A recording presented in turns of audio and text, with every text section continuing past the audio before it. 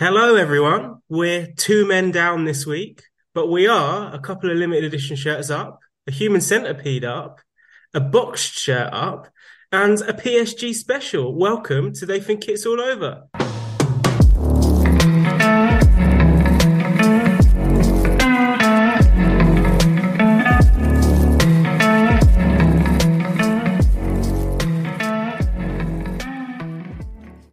Hello, it's me, Tom, at Shirt Fan, and I'm taking the reins this week, but I am joined by our regular host, Adrian. Hi Tom, how you doing? All right? Yeah, I'm not bad, mate. How are you? I'm all right. Feeling a bit lonely, just you and me, but we'll be all right. It feels very intimate, doesn't it? I have to say. Yeah. So Mike's got a 1 week suspension for something that he said a couple of weeks ago. Um, Scott's got a slightly longer ban, hasn't he? I think he's going to be missing for a couple of weeks, isn't Yeah, the CUNT word count. Yeah, Ofcom didn't like that, did they? he?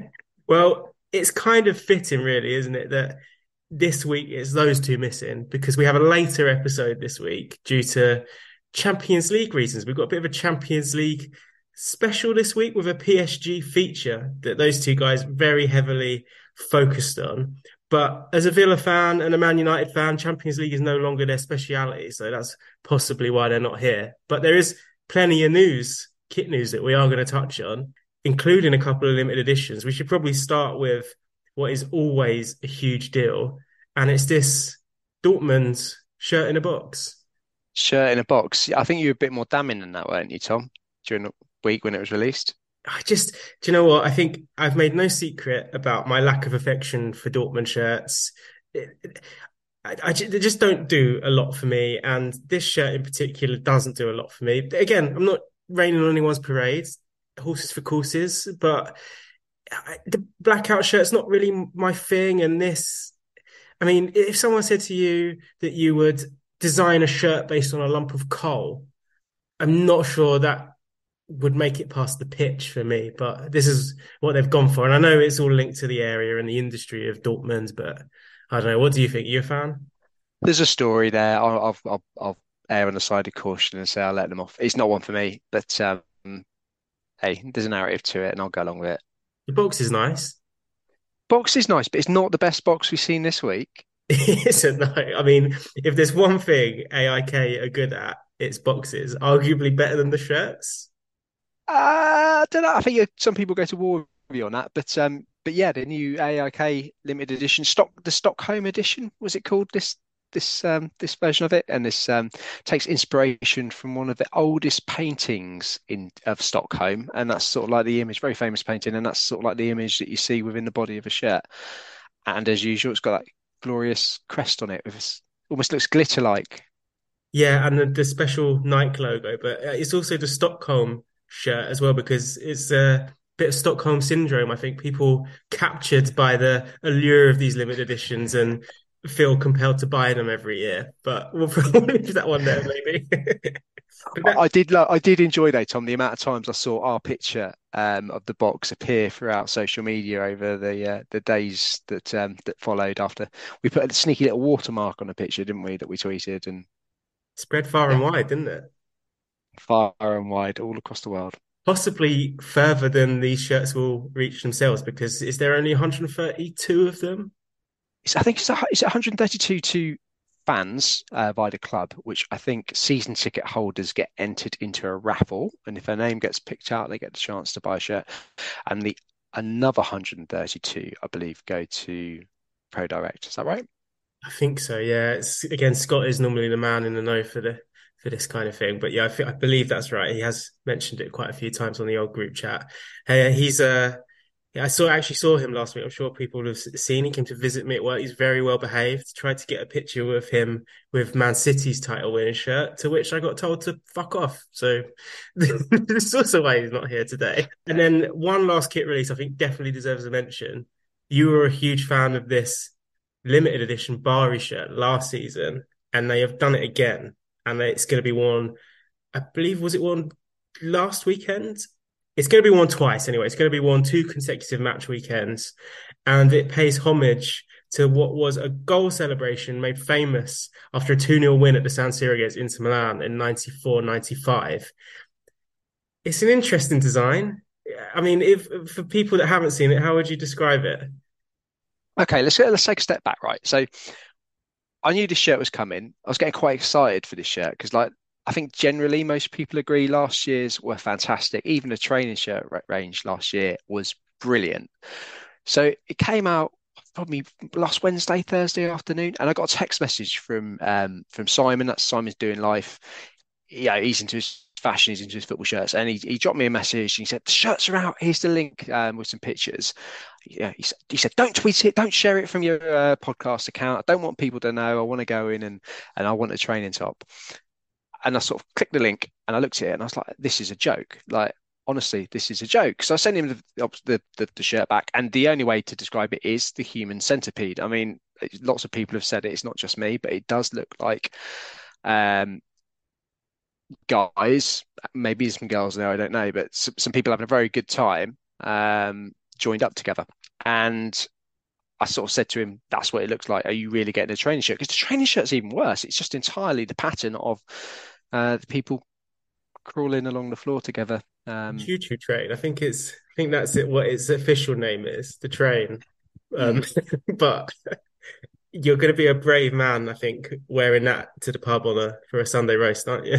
Don't think it even went down that well there because there were still shirts in most sizes available in the evening, and last year it was a absolute dogfight to try and get the shirt. Well, I mean, they're definitely cornering the market, similarly to AIK are. You know, last year we had the octopus shirt, which is very popular in the Far East, and now this year we've got the human centipede shirt. So it's definitely, you know, aimed at a certain type of individual out there. Simon Doing Life, obviously one of them. So good luck, He's, Simon. he's looking forward to the glory hole shirt of 2024. I think it's worth us saying though on the Dortmund shirt, people don't know because the queues were horrendous for people trying to get hold of those shirts. I think I saw certain people had like 7, 8 devices in the queue trying to get hold of shirts, and they appeared on eBay and all the usual reseller sites at silly markups. They have gone back on pre-release, so people are able to reorder them and make sure they get one at a normal price direct from source. But not arrive until September, is what I've heard. Not arrive until September. I mean, maybe they're just being a bit cautious. That'll still be probably before some people get their Manto Damaso shirts. Well, that is very, very, very true. Anything else this week, Adrian, that's caught your eye? We should mention MLS, but then we're working on something special for that, aren't we? Yes, Mike is the man in the know for all things MLS. So that will be coming to you very shortly. But I guess in that case, let's move on to our feature that Mike and Scott were present for as they spoke to Tom Scholes about all things Paris Saint-Germain.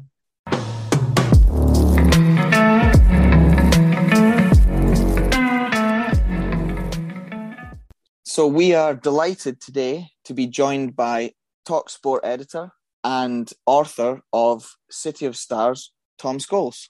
Good evening. Good evening. Yes, definitely evening. So thank you again for having me on. It's been really looking forward to doing this. Yeah, thanks, Tom. And again, thank you for giving up the time to come and speak to us about what is, one of the most favourite books that I have read recently. Everybody knows that I am a big PSG fan, most of it coming from the transfer of my hero, David Beckham, and the brand of Jordan taking over some shirts. But reading the book has really, it's made me appreciate Paris Saint-Germain a lot more. And I think anybody that doesn't have an appreciation of them and thinks that they're just money grabbing, big spending glory hunters, I think everybody should read the book, and it might actually give you a different perspective. So I suppose the first question I would have for you is, why did you decide to write a book about PSG? Precisely what you've just said, to be perfectly honest. The amount of people I speak to who come up with the same stock answers about them of, Qatari money or all the kind of things that come along with that. And then all glory hunters, never won the Champions League, don't have a pedigree, they're not a proper club. I've heard one particular radio personality describe them as a Fabergé egg of a football club. And whilst I can understand some people look at them in that particular way because they haven't known of them prior to the 2010s, they can list off player after player since Qatar took the club over. I'm sure if we did this now, you could list the majority of the players they have signed. But there's a club with a unique history behind that prior to Qatar taking over.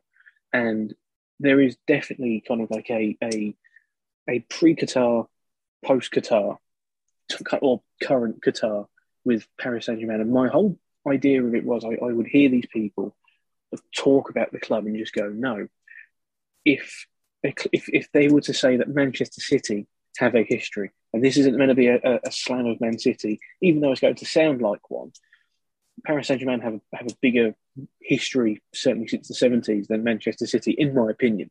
People can feel free to disagree with that, and that's perfectly okay. But if one person was to say that they have more history than Paris Saint-Germain, my purpose of this book was to kind of go, okay, if you believe it, that's fine. But here is a whole host of reasons as to why there is some history at this club. It didn't just appear in 2010, in 2011. There's been other things that have happened. There's been other trophies won. Other star players that everybody loves have played for that club at different points in their career. So my whole purpose of it was to kind of just say, look, guys, if you don't like the club now, that's one thing. That's entirely up to you. But there is a whole world and a whole host of stories that happened prior to the takeover that I think is important to understand the culture of the fans, the culture of how Paris Saint-Germain is viewed in France, certainly. When you're talking about like the rivalry with Marseille, but also it's just to give an understanding of these things have happened. There is no kind of like, there was nothing in Paris, and then all of a sudden Paris Saint-Germain turn up, which ironically is kind of what happened, but not when people thought it did. It was just a case of here's a short history of a young club. Make of what you will with it. If it changes your opinion of them, job done. If it doesn't change your opinion of them, then I've given examples of what has happened with the club historically to make people kind of think differently about them.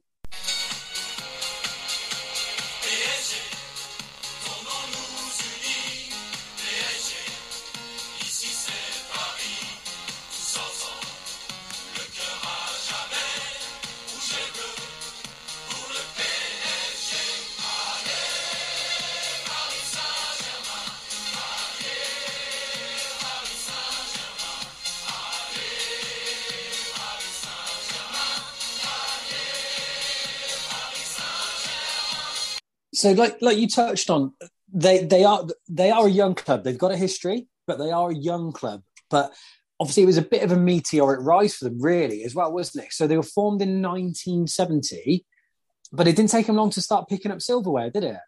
No, this is precisely it. I think, I guess you could probably say this is about French football more than anything else. But French football back in, certainly prior to Paris Saint-Germain's dominance, was probably even before Lyon's dominance in the mid-2000s. Anybody could have won the league. Even when Marseille had their riches under Bernard Tapie, there was quite an open race in terms of who could win the league. It ranges from Bordeaux to Lille to Nantes did it every now and again. Marseille won it. Marseille was Monaco. There was a whole host of teams that did it. And then you even go back to like the 80s when you had Michel Platini's Saint-Etienne, who were not just successful in France, but successful to an extent in European competitions as well. So there was talent across there. So the rise that they went through, because they were formed in 1970, there was a bit of an issue in 1972, and they kind of had to split the club in two. And they started again, essentially, from like the lower reaches of French football, and then worked all their way up. And it was years before they really established themselves as a mainstay in the top division, first division it used to be called then. And it is quite remarkable when you consider some of the other clubs that have popped up in recent times and how long it takes them to get to a certain position. You know, one that comes to my head immediately is someone like AFC Wimbledon, where I think that would be considered a meteoric rise in comparison to some other clubs. And even then, they've flitted between third division and fourth division in English football. Yet that's still a meteoric rise, whereas Paris Saint-Germain have gone from second division all the way to European semi-finals in the space of 20-odd years. I think that's incredible, to be perfectly honest. And it wasn't until the 90s where they had any kind of permanent resources. They had a wealthy-ish owner within the 70s and 80s, but he wasn't Tape levels. He wasn't Berlusconi levels of, I'm going to get the best players I want because I can. it was a different kind of strategy. And they signed some top players and they rose up the table to the point where they were winning cups. They were challenging for league titles. What I found out during this was Gerard Houllier won them some trophies as well. Someone I didn't even know managed the club. And it was like, I kind of proved my own point to myself in a way, where I was looking through the history of the club and kind of went, oh my God, yeah, they really have risen really quickly and then became challengers quite comfortably in a majority of seasons. There was a couple of off seasons, of course. I think that's the case, certainly, well, perhaps not now for elite level clubs, but back in the 70s, 80s, and 90s, an off season wasn't too unfamiliar for some of these people, for some of these clubs rather. And I think, the rise that they went on, I found quite impressive, certainly given the level of competition they were coming up against in France anyway. It's just fascinating, the struggle that they had to get going, and the argument with the inner politics of the Parisian council and who they were backing and threatening to not let them use stadiums and things. I mean, the fact that they're even a club at all right now is a testament to them, and doesn't fill that narrative of, oh, they've just been bought by. They've battled relegation. They started in the second division. And I mean, I don't want to say too much because I want people to buy the book and read the book. But the iconic things that are associated with the club, there was so many of them that were so close to not happening. I mean, the whole RTL sponsorship story is incredible. I mean, and especially for shirt collectors, Paris Saint-Germain or French shirt collectors love that RTL era of PSG. And if they haven't researched it or they haven't read your book, they will have no idea how close that was to not even happening. But that is exactly why I wanted to kind of not just know what happened, but understand why it happened. So when people do read it, they can, if they do own like an RTL shirt or even like a Commodore shirt, kind of understanding like, oh, right, so this is how this happened, or this is what this part was, and this is what happened here. Because a lot of the time it was a case of me interesting myself with it and kind of remembering I have to like put it into words and not just read it for myself. And that was really interesting. But I think also as well, like the way that their iconic kit came about as well. I had always just assumed it had been the navy blue with the red and white down the middle. It wasn't until later on where that came about. And I thought, that's one of the things I would associate with the club. The same way that, if you were to look at Manchester United in the 90s, for example, one of the shirts that comes to mind is the old laces one, the one with the laces down the middle. And that's one of the things that everyone kind of just is taken as iconic. No, I don't know why it was there. I'm sure somebody does, but that's what I wanted to do with like the Paris Saint-Germain stuff. Where it's like, okay, this is a fairly iconic kit, or at least the basis of an iconic kit for many, many years going forward. And it's still a point of contention amongst the fan base now, because a lot of them, if you look at some of the more modern kits, they don't fit into the traditional style of the navy on either side of the red stripe or red or white stripe down the middle. And a lot of them kind of go, no, if you're going to do a Paris Saint-Germain kit, it has to have that. It can't be like, I remember there was one that was kind of like not a squiggly line, but kind of like a heart rate monitor going down the middle, and it weren't very good. It just wasn't that good. It was kind of ruined as well with the Fly Emirates logo down the middle. But there's like levels to it, and especially like the one last season, a lot of fans didn't like it because it didn't suit what the club was about. And that's kind of what I wanted to do. Is there are traditions, not just with the kit, but with the club in general. The fans still hold dear to them. And it was interesting to find out just how these kit ideas and sponsorships came about and why people feel so passionately about them. Obviously, you mentioned the iconic, I believe it's called a Hector stripe that PSG use. So for anybody that doesn't know, I mean, who is Hector? How did that come about? So Daniel Hector was a fashion designer, a French fashion designer within the mid the 70s and 80s, and he wanted to kind of, this sounds like every football club owner ever, but he wanted to own a football club in a similar way that they kind of like how people in a midlife crisis buy a car. to show that they have the money and they can do it. That's kind of like the millionaire, billionaire's midlife crisis. I'm going to buy a football club. And he kind of did it with Paris, because I think what he associated Paris with was kind of like fashion Paris. Yes, let's merge the two together. He didn't want them to just be another club. He wanted them to be a bit more than that. But he was very passionate about it. And one of the things he did, he implemented the kit himself. I think, if I remember correctly, and it's been a long time since I remember reading this, so there may be one or two bits missing or I've misremembered. But he designed the kit himself, I think. And it was kind of just like, if there's anybody you want to design your kit, it's A, the club owner, and B, a fashion designer. It just happened that they had the same the two things in the same person. So it kind of paid off there. But he kind of wanted to give them that identity of what we see now with the club, which is, if you ever go to the Parc des Princes, it's everywhere. Them colours are everywhere. They're all over the badge. They are the French colours. Because I think what he really wants to do was kind of go, Paris is France, and Paris Saint-Germain will be France's club. And I don't think that really is the case, to be perfectly honest. Certainly not when he did that. But that was part of the reason why he did it. And it, paid off massively, because if you see that kit, even without a badge on it, I think the majority of people know exactly. They may not know the intricacies of it, they may not know the name of it, why it came about, but they know who it belongs to. So I think that's why he wants to do it. It's kind of like be the first part to really embolden their image. Are you in the Ajax camp or the Mustang camp, as in why it came about? I'm going to go Ajax, because let's be honest, it's exactly why. Let's not beat around the bush. It isn't. It's exactly why. Because yes, it's all well and good, kind of like going with the cool. It was after a Mustang, actually.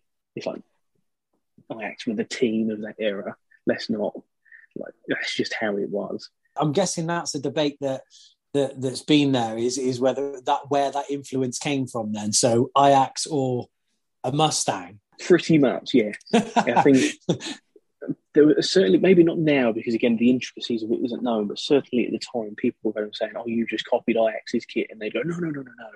The Mustang is why this is a thing. And they give the whole spiel of, this is France's colours and everything like that. And you kind of just go, well, it's not. You've copied Ajax, lad. It's good to know that all this nonsense marketing spiel goes back as far as that, to be honest with you, because one of the things that we as kit collectors talk about and a lot of us dislike is that when a new kit's released, there is always some long literature that goes with a kit release to explain exactly why it looks the way it does. And most of the time, we're not stupid. We all know that it's either influenced by something else, they're drawing sort of like trying to pay homage to another kit, or it's just been designed and it looks that way. So it is good to know.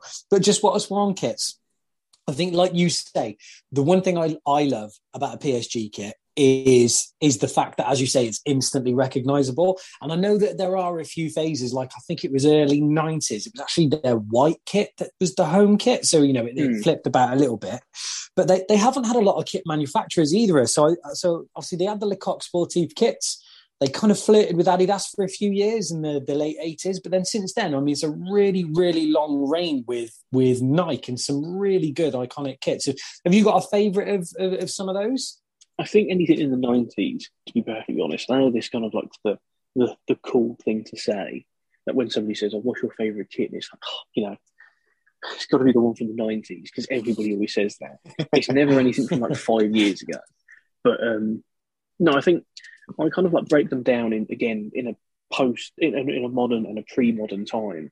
So in terms of the modern kits, one of the ones that I really liked was, it was from probably about 3 or 4 years ago. It was the away kit. And it was the white shirt, like you said, that was like white with a collar, and it had straight down there was kind of like, I think it was blue and red, and it was a homage to the old white home shirt. And as a man of carriage, white doesn't suit me as much as it used to. So it was rare that I wore it. But it was one of the ones that I saw it and was just like, nah, this is too slick not to at least have, because it's so different from, the pink kit they had not too long ago, or I think they had one that was purple with black trim and white arms, and it's like, you've just done the Qatar flag. All right, bit basic. It also looks terrible, so I'm not interested in this.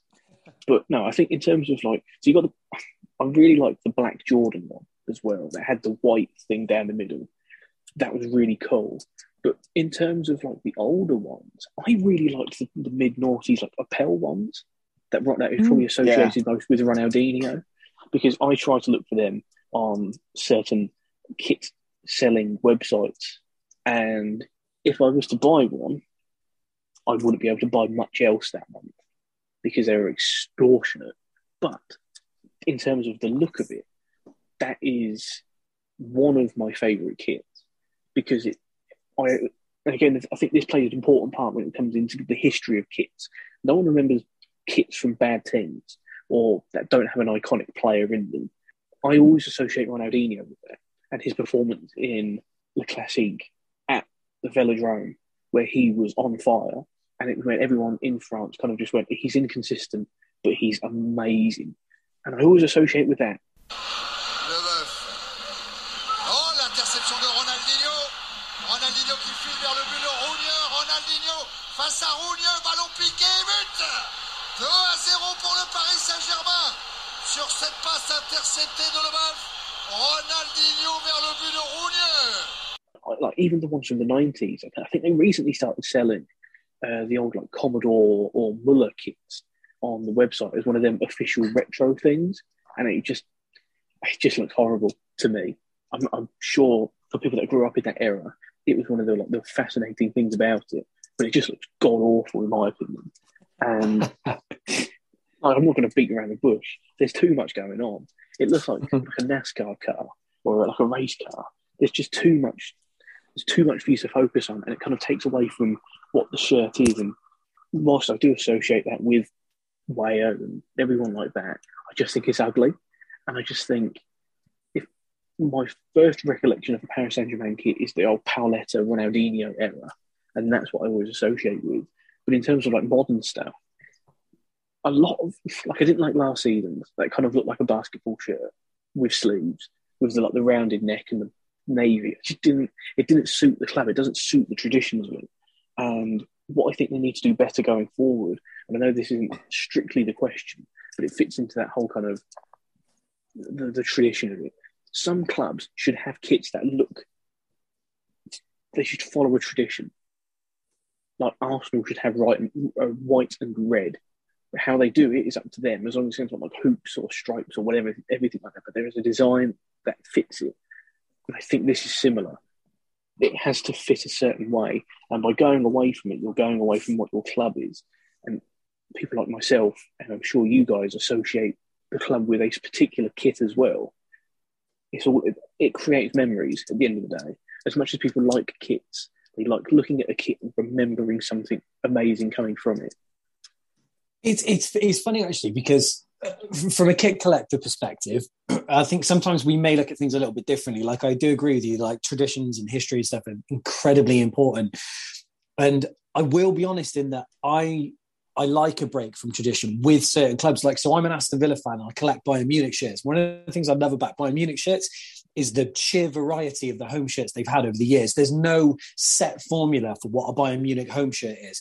With Villa, some of my favourites are the ones that have broken, because a lot of Villa fans have the same thought that we should have a claret shirt with blue sleeves. I do like that, but I also love the break from the traditions that we've had.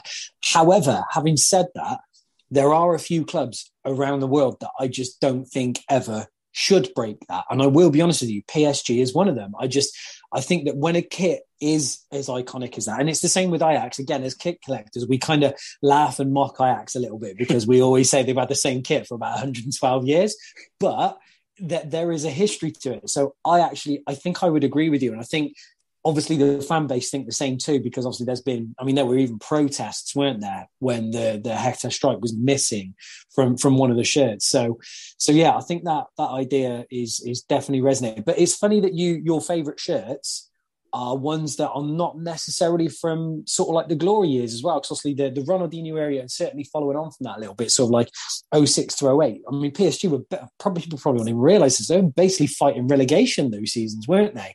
So I think it's amazing that your favourite kits come out of that sort of era as well. So I am a bit of a Ronaldinho fanboy when it comes to things like that. So that might be why I like that kit more than anything. But that's really interesting that you'd say that, you're a Ronaldinho fan, because a lot of people associate Ronaldinho with good times, even at PSG. But it is, in fact, the complete opposite, isn't it? And, it's almost as if they're remembering him playing for them because of the player he became, but not of the player he was at the club, wasn't that? And he was on 100%. And what do they call it? It's not the Wall of Fame, but it's kind of like Arsenal's thing, isn't it? Where they have the ex-players. Yes, the murals around the ground. That's it, yeah. They've got like actual legends there, and they've got David Beckham there. Notice I separated Beckham from actual legends because, I've got no issue with the bloke. Never met him. Never going to meet him, right? But it's an absolute travesty that anybody even suggests that he's a Paris Saint-Germain legend. He's a notable player that played for the club. That's where it starts, and that's where it ends. I understand why he's so prominent around the club. I get it. Like, having his image around is such a big deal.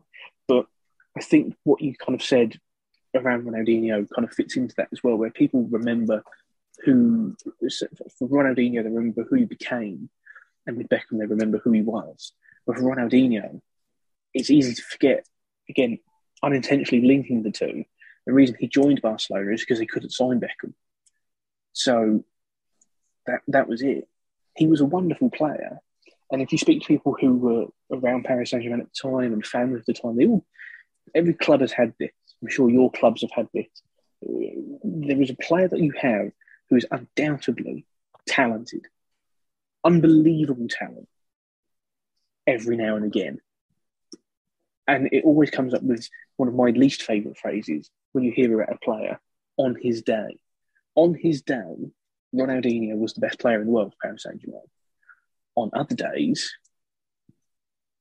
you'd forget he played.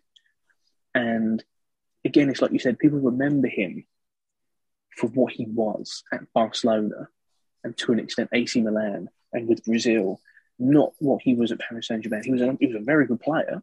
He was an outstandingly talented player from time to time. It wasn't the consistency we saw in like 2004, 5 and 6 when he was, without a doubt the best player in the world. But the feeling amongst the fans now and back then was no doubt brilliant player, no doubt a top player. But it was when the application was there for him, when he wanted to be the best player in the pitch, he was, without a doubt. When he wasn't feeling it, you could tell. And it kind of is a foreshadowing to what his career became, where he was overtaken by people who were far more consistent, who perhaps didn't have the talent he did, but produced more regularly. And that's why his stats particularly aren't probably looked at in the same way that others are, because again, this is going to make me sound old to certain people, but you had to be there to see it. You had to see him play to understand what it was about. And I think people would appreciate that in Paris, where they would watch him at his peak and go, wow, this is a superstar in the making. It just didn't happen long enough for him to be in the same category as Paoletta or George Weah, for example. And speaking of iconic players, do you want to touch on why it is possible to potentially get a hold of a match-worn Cruyff shirt, even though he actually never played for the club? Because if I remember correctly, and again, I said this earlier on, it's been a while, so a lot has happened in my life since then. So I apologise if I get this wrong in any way. But if I remember correctly, he kind of like played a charity friendly for a Paris Saint-Germain 11 because he was mates with Daniel Hector. And at the end of the game, Hector had, there's a picture of it. I'm not making this up. There is a picture of Cruyff in a Paris Saint-Germain shirt. And Hector kind of said jokingly, do you want to come play for us, lad? I'm paraphrasing. I don't actually think he said that. And Cruyff kind of went, he was umming and ahhing about it, but he couldn't quite make it happen. But there was definitely like a want for that to happen. So yeah, somewhere out there in the world, there is a match-worn Johan Cruyff Paris Saint-Germain shirt that is worn by Cruyff, played in a game by Cruyff, but never officially played for the club. It kind of reminds me, it gives me vibes of the Diego Maradona Tottenham Hotspur Holston top from I think it was Ozzy Ardiles' testimonial, where every now and again people put a photo around and go, when did Maradona play for Tottenham? It's like in a one-off testimonial, mate, come on. And I think it's that kind of vibe. But it's, again, that falls into that one of them funny little intricacies that no one knows about, where there is a world where Pele plays for Paris Saint-Germain or Johan Cruyff plays for Paris Saint-Germain. Again, it definitely had nothing to do with Ajax, though. Nothing to do with Ajax. It was all about the Mustang. Yes, he might have been best mates with Cruyff, and yes, the shirts may have followed the same pattern, but it definitely had nothing to do with Ajax. It definitely had nothing to do with them. Some of them almost in the book are unbelievable. I mean, you've touched on Cruyff and Pelé, not to mention Platini, Beckenbauer, and Stoichkov. I mean, Paris Saint-Germain already have a plethora of iconic players in the Hechter stripe, but some of the ones that they could have had is just unbelievable. And how close they were. This isn't the Glasgow Rangers almost signed Ronaldo. This was properly negotiations were in. They were almost there. Yeah, I think my favourite one of them was the Platini one, because it's the love letters. Like, basically, dear Mr. Platini, I'm a huge fan of yours. If you read them as from the point of Daniel Hector, it is a come and get me plea from the owner, which is very odd. But if you read it from my perspective, and if you put like a little sad backdrop behind it when you read it, it reads like Stan from Eminem. It's like, dear Mr. Platini, I wrote you, but you still haven't called back. And it's like, he was desperate. That would have been a game changer. But then, like even the Stoichkov one was interesting because it was like a domino effect of this player had to join this club for this to happen. And it's like, wasn't it Monaco had to have Klinsmann join them to let Weah go, but Stoichkov was still at Barcelona, so Paris Saint-Germain bought Weah instead, or something along those lines. And you kind of just go, one, that's so 90s transfers. That wouldn't happen now. But again, it does fall into the what if category, because I think it was before, I apologise if I've got this wrong, but I think this was before the 94 World Cup. So it would have been before, like, Stoichkov has that time with Bulgaria, but he was still a superstar. So again, I think it's just fun to go back and look at the what ifs of a club like that, who already have, as you said, a plethora of legends, who missed out on a plethora of legends. As a Tottenham fan, I can give you the list of players that almost signed for us, but were stuck in traffic, or like their dog had to go to the vet or something, and then they signed for Man United instead and won the treble, or some nonsense like that. But it's always interesting to go back and look at things along those lines and go, wow, what if Platini did go there instead of, Saint Etienne or Juve or something like that?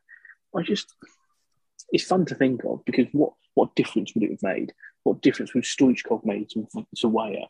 All that, Pele in that team, it would have been amazing. So, firstly, I think Stoichkov in that team would have been amazing. He's a bit of a favourite of mine. But look, just before we wrap up, we always finish the pod on a particular question, which I'll kind of tweak for you a little bit. But just so for anybody that's listened to this, I think their interest is going to be piqued a little bit. So the book is called City of Stars, the controversial story of Paris Saint-Germain. I can see it's available through Pitch Publishing. I've had a quick look. It's available on Amazon, so I can imagine it's available, anywhere you get your books from, basically. So firstly, I'd implore anybody, including me, because I haven't read it yet. It's Scott that's read it. Needs to go out and get that book and give it a read, because from what I've heard today, it sounds fascinating. But just to wrap up, one of the questions we always ask is we usually ask somebody a bit of a fantasy question. So I'm going to tweak it a little bit for you. If you could have any player dressed up to play a game in any kit from any era of PSG, which player would you have liked to seen in which PSG kit? Good God. I mean, my favourite player of all time has literally played for the club. So it's a bit of a cop-out to say, I would like to see Ronaldinho in the 2003 Opel kit or the Thompson kit. That's a bit of a cop out. And my second favourite player is Messi, who currently plays for them. So that is again a cop out. You could always cross Messi over with that Thompson kit. That would work. You know what? I'm going to cheat a little bit. I'd quite like to see Ronaldinho in one of the Jordan kits, because I think if you were to have him in a Jordan shirt now, if you were to transport him and how massive he was at the time to now in the black Jordan, I think it was the first one for the Champions League. It was black with the white stripe down the middle. If you had him in that kit, I think the kids would say it's saucy. I think that's what they say. So I think that would be it. The sauce on the man it'd be sensate vibes and all of that kind of thing. But I think I'd have to go with that because I think that's a brilliant answer, to be honest. I'm sure Scott's going to approve of that one as well. Yeah, I agree. Wholeheartedly.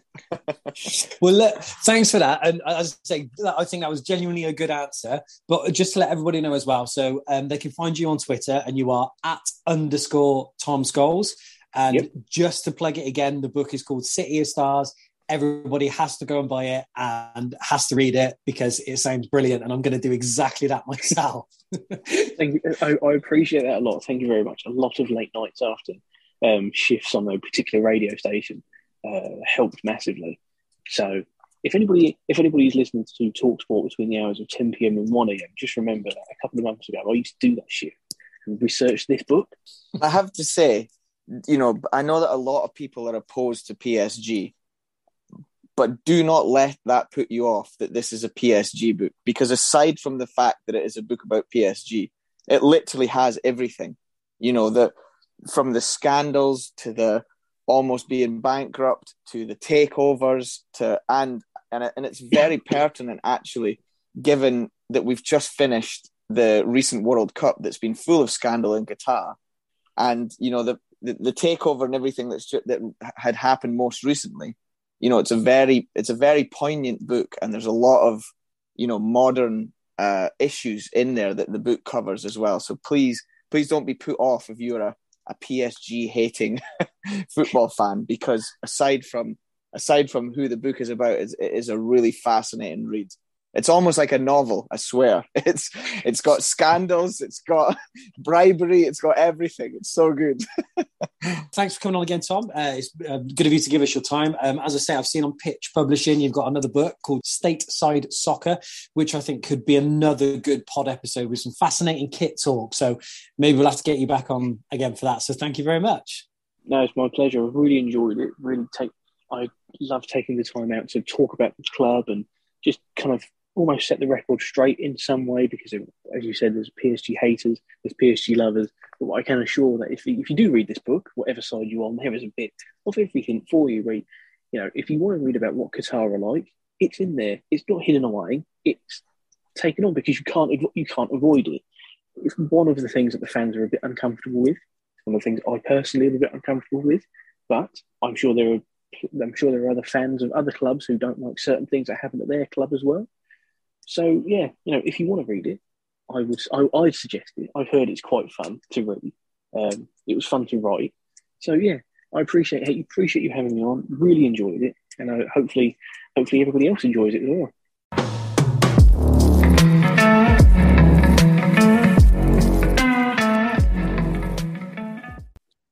I really enjoyed that. I'm amazed that a book's been written and we managed to get 30 minutes on a club that's younger than Alan Shearer, but we managed it, and there were some absolute nuggets in there. I mean, Pele, Platini and Cruyff all nearly playing for PSG. That was honestly news to me. It's absolutely fascinating. Thoroughly enjoyed it. And I mean, it did tell me so many things that I never knew. And I know Tom said that his aim was to kind of change this perception of PSG. And he definitely did do that with me. And I'm Mr. Cynical, 99% of the time. But that Platini story was great. And then, of course, Cruyff, I have seen the image of him playing in the friendly for PSG. And they're just quite cool, aren't they? I don't know. It was certainly added a layer of cool. We definitely call it pre-Qatar, but it's what it is, I guess. Yeah, I mean, we'll let them off. We'll let them off. We still got to see Yeah, no, Messi with Mbappe. yeah, that's true. That's true. And do you know what? Yeah, I know we're a football shirt podcast and we talk about football shirts, but yeah, the link with football obviously is incredibly strong given the nature of what we do. And I really do enjoy these features where sometimes we do focus a bit more on teams and the sport that we all love as much as we do sort of have a backdrop of the football shirts. It's the reason we all collect, isn't it? At the end of the day, like we said last week, the shirts mean nothing without the sport. So that's why we don't collect rugby shirts. It's why we don't collect cycling jerseys. So yeah, great to hear. And I hope we're able to do a few more of those kind of things in the future. But next week, AD, have we got anything coming up? We have got a few features recorded. So I think we've got another club special, well, two club specials on the way. We've got a Liverpool special, we've got an Atalanta special, and I think we've got an MLS special in the pipeline. And we are creeping closer to having another feature recorded with a former international footballer as well. Very, very exciting. Well, I hope you'll all forgive us for a bit of a delayed release this week. We were still recovering from Valentine's Day last week. That was the thing. So we will see you in a little less time than usual next week. But Won't see until then, anyone, Tom. It's a podcast. We won't see anyone. oh, they'll hear us. They're That's lucky. why. That's why we do it like this. People don't want to see us. I mean, we haven't got faces for for the TV, have we? Well, they think it's all over. It is now.